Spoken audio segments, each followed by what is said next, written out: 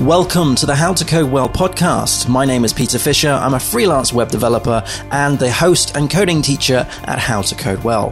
Before the show starts, I just want to say a massive thank you to all of the Patreon supporters for supporting this channel and the podcast through these difficult times. If you want to be a supporter, please go to patreon.com/howtocodewell. Your support is much appreciated. And of course, never miss an episode. Go to howtocodewell.fm to see the previous episodes. Okay, let's get on with the show. Hello coders and welcome to another How to Code Well podcast. Today we're going to be talking about when you should learn something and when you shouldn't learn something in web development. This is coming off of the back of a conversation that I've had with some of the community members on the Discord server. If you go to howtocodewell.net/Discord, you can join. It's free. There's a great community there of coders learning to code, helping each other out. And this question was posed by one of the members. I just want to thank Piggies Go Squeal. That's an awesome username, by the way. Tyrannid, Sniperside, Scavendan, everybody who's joined the conversation. It's an interesting conversation of when you should and shouldn't learn certain types of skills in web development. We were talking about it from the context of web design versus web development and what that all means, and when you should choose to learn more technology and when you shouldn't learn, and when should you feel comfortable and accept the fact that you're not going to know all the various bits and pieces in your specialism, your field. And I suppose that kind of branches off into the different types of fields there are of web development and design. You know, what is a full stack developer? Then what is a junior developer and senior developer and so on? This whole sort of ecosystem, if you will, of questions, these are very common for new developers coming into the industry. And they walk into web development and it's almost like they're going into this big sweetie shop and they find all of these lovely shiny toys that they can play with, and they learn. A lot of these toys go away over the years, and it really boils down to what is the best use of your time and how can you efficiently go through your career knowing as much as you possibly need to as well as you possibly can. You don't want to be wasting time learning things that you don't necessarily need to and all of that stuff. So I'm going to be talking from my perspective. This is how I came into the industry, all the things that I learnt. I have mentioned it before, but just to pick on a specific point, in my career, right at the start, sort of maybe in the fifth year, I made this really conscious decision as to whether or not I want to focus fully on the front end or more on the back end. And I chose to go against the grades that I was given at university and college because they were higher in the multimedia sides of things and less so in the coding areas. We're talking many, many years ago, of course. And it was only until I got into the industry I discovered that I was actually better suited as a coder than a designer or, a graphics guy or a front-end developer, because I wanted to code systems, architect systems, design systems. And really, it was only until I actually got into the industry, I was put on a course, and the lecturer who was taking that course demonstrated how you can design a system, architect a system, and he explained it in such a way that just made sense. Before at university, and I think it's probably due to immaturity and other things, I found the programming side of stuff quite stuffy, quite boring. I wanted to make things look nice. In fact, there was one module, we did a lot of building of computer games at university, where we created this computer game in a Flash and ActionScript, and I did the coding, but I spent most of my time making the interface look like an actual game console. And I love doing that. That was something that I could just sort of do for hours and hours and hours and not get bored. But it was only until I got into the actual industry, I was with amongst senior graphics designers, front end engineers, and I just felt like very inadequate. And then I got put on that course and I got shown how to design and architect systems. And I fell in love with object-oriented programming. I was taught that, by the way, at university. We did a lot of Java, for instance, but I didn't at that time find it very attractive, very appealing. But since that course, in the very first job I ever had, I have lent far more heavily towards the back end. I class myself as a full stack developer, and we'll talk about what that means later on, perhaps in this podcast, because that's an interesting subject as to what that word actually means. Those two words, full stack developer, what does that mean? The point that I want to make with all of that random rambling about my career is that during your development career, you're going to make choices and decisions that will impact what you do in the future.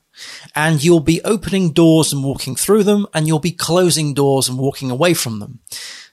Both of those things are perfectly fine and acceptable. What you don't want to do, especially when you're a junior developer, when you're new to this industry, is you don't want to spread yourself too thinly. You don't want to go, oh, I'm going to learn everything all at once, because you won't be a master of one or a couple of things. You'll just be a jack of all trades. And so you'll know little bits of things, but you won't know one thing in its entirety, or have the foundations, or have a grasp of the core fundamentals of web development. And let's be clear on what those are. JavaScript, HTML, and CSS. They are the three pillars of web development. Everything else goes on top of them. Without those three things, then you're going to be stuck. And I don't mean learning JavaScript by learning React or learning Vue. You want to be spending time just learning vanilla JavaScript, vanilla HTML5, vanilla CSS. You don't want to be bothering around with Vue or React in your first month of being a developer, because you're going to get confused, and you'll be learning the languages through the eyes of those frameworks. And let me tell you, there's been many frameworks and many languages that I have used and learnt that don't exist anymore. Or if they do, they are in a shadow of what they used to be. For example, those computer games that I mentioned earlier, they were written in ActionScript and Flash. There's going to be developers these days who don't have a clue what ActionScript and Flash is, because they don't need to. A point that I would like to really sort of hammer down in this podcast is that it's okay to walk away from certain technologies of web development. It's okay to accept and acknowledge the fact that you're not going to be learning this thing, this new shiny toy, or this technology, or this methodology in web development, or in coding, or in design. Simply because time is the currency that you're having to apply. Time is something that you have a finite amount of time in. And if you're spending time spreading yourself too thinly, learning X, Y, and Z before you've learned A, B, and C, then you're doing it wrong. You need to spend time learning the foundations first, and then from that evolve and grow and start learning other bits and pieces. But really, you want to be focusing on the foundations. The foundations are the key.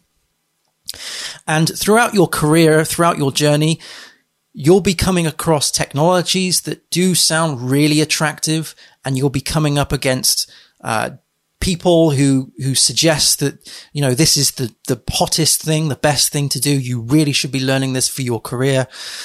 And it's okay to say no. It's okay to say, no, I don't want to learn this because I haven't learnt the foundations yet. Also, something that developers don't often realize is that it's very different. The market is extremely different all over the world. React might seem like the new kid on the block, the hottest trend right now in your city. But in another city, it's Vue.js. In another city, it could just be vanilla JavaScript. It could even be jQuery. So don't think that just because you've seen a video that says that you need to learn this technology in this year because this is the hot new trend. No, that's not the case. And especially when you throw into the mix legacy code and having to support legacy code. The amount of projects I've done recently with jQuery in is crazy, but that's just the way it is, because there's more legacy code out there than there is no new code, because the new code hasn't been developed yet. And that's something that I get really, really frustrated with when I watch YouTube videos and they're telling you all the things that you should do and you shouldn't do and you should learn and you shouldn't learn. And they don't take into account the fact that the market is very different in different cities, countries, towns. It's incredibly different, not only from the framework level, but also from the language level. Some places prefer Python, some places prefer PHP.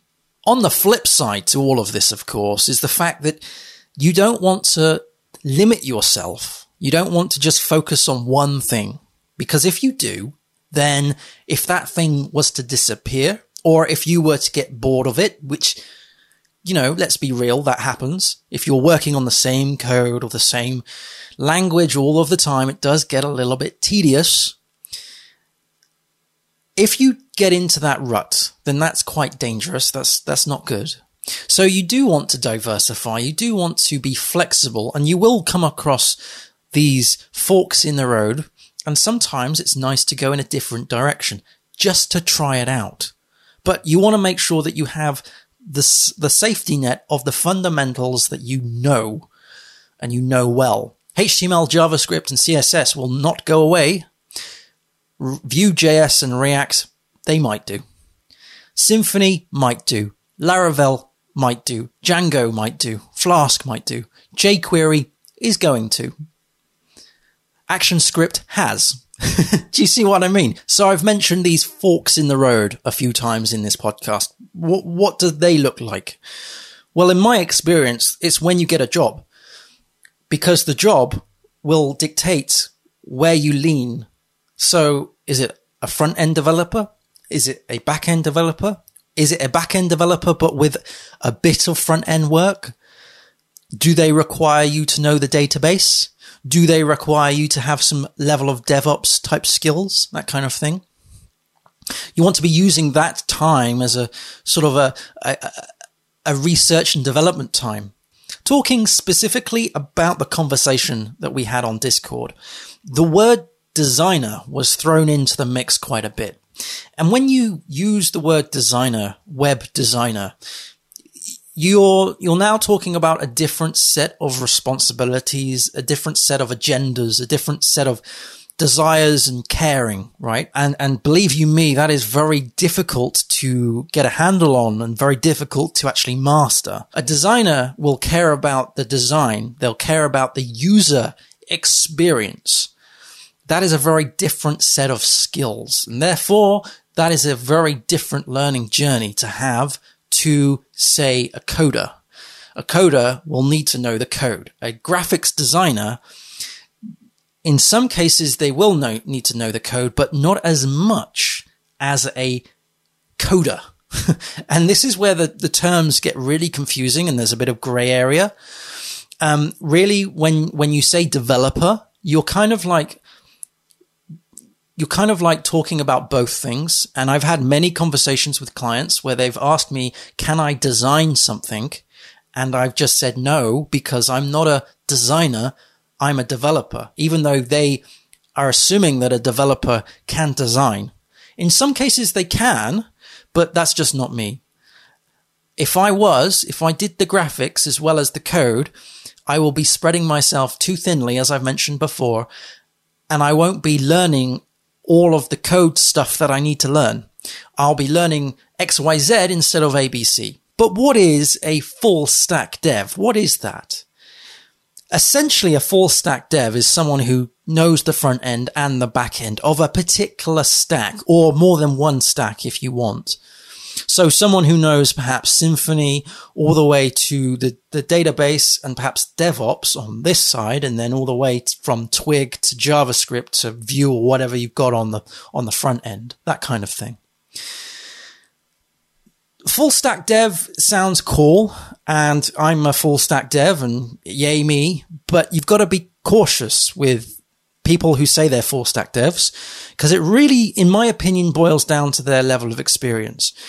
Because I've just mentioned a bunch of disciplines from the database all the way to Twig and JavaScript and everything else.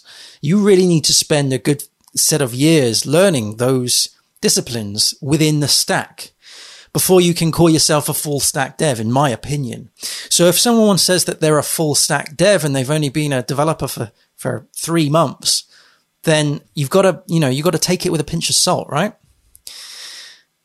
Personally, I just think the word full stack dev is sugar that you can put on your CV for recruitment agents to pick you up. It's a keyword, essentially.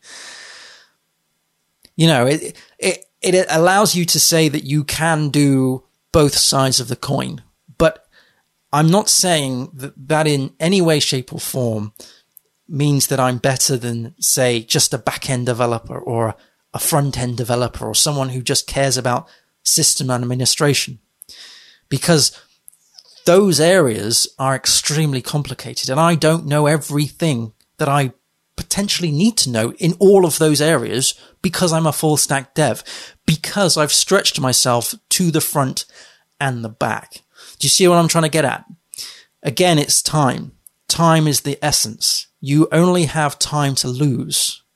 If I said to myself way back when I came out of university that I just wanted to do front end and that was it, I would have dismissed the fact that I was offered to go on that course. I wouldn't have been taught the beauty of object-oriented programming in the way that I was taught over what I was taught at university, and I wouldn't be here. Quite frankly, I wouldn't be making this kind of content. I would be making more front-end content because that is all I would know. And that would be fine. That would be perfectly fine. You've just got to mix it up. You've got to just be fluid with your choices, and you've just got to be comfortable with the things that you leave and put down, to be honest. Now, I'm not going to stand here and dictate to you what you should and shouldn't do and what you've done wrong in your development journey. I'll leave that to the YouTubers who care more about clickbait than I do. What I'll leave you with, though, are these 3 points. Firstly, you want to make sure that you're comfortable and you're happy at what you're doing. Second of all, you want to be aware of the opportunities and you want to be flexible when they come about. And thirdly, you want to be comfortable with the knowledge that you're not going to learn everything in web development because that is simply impossible.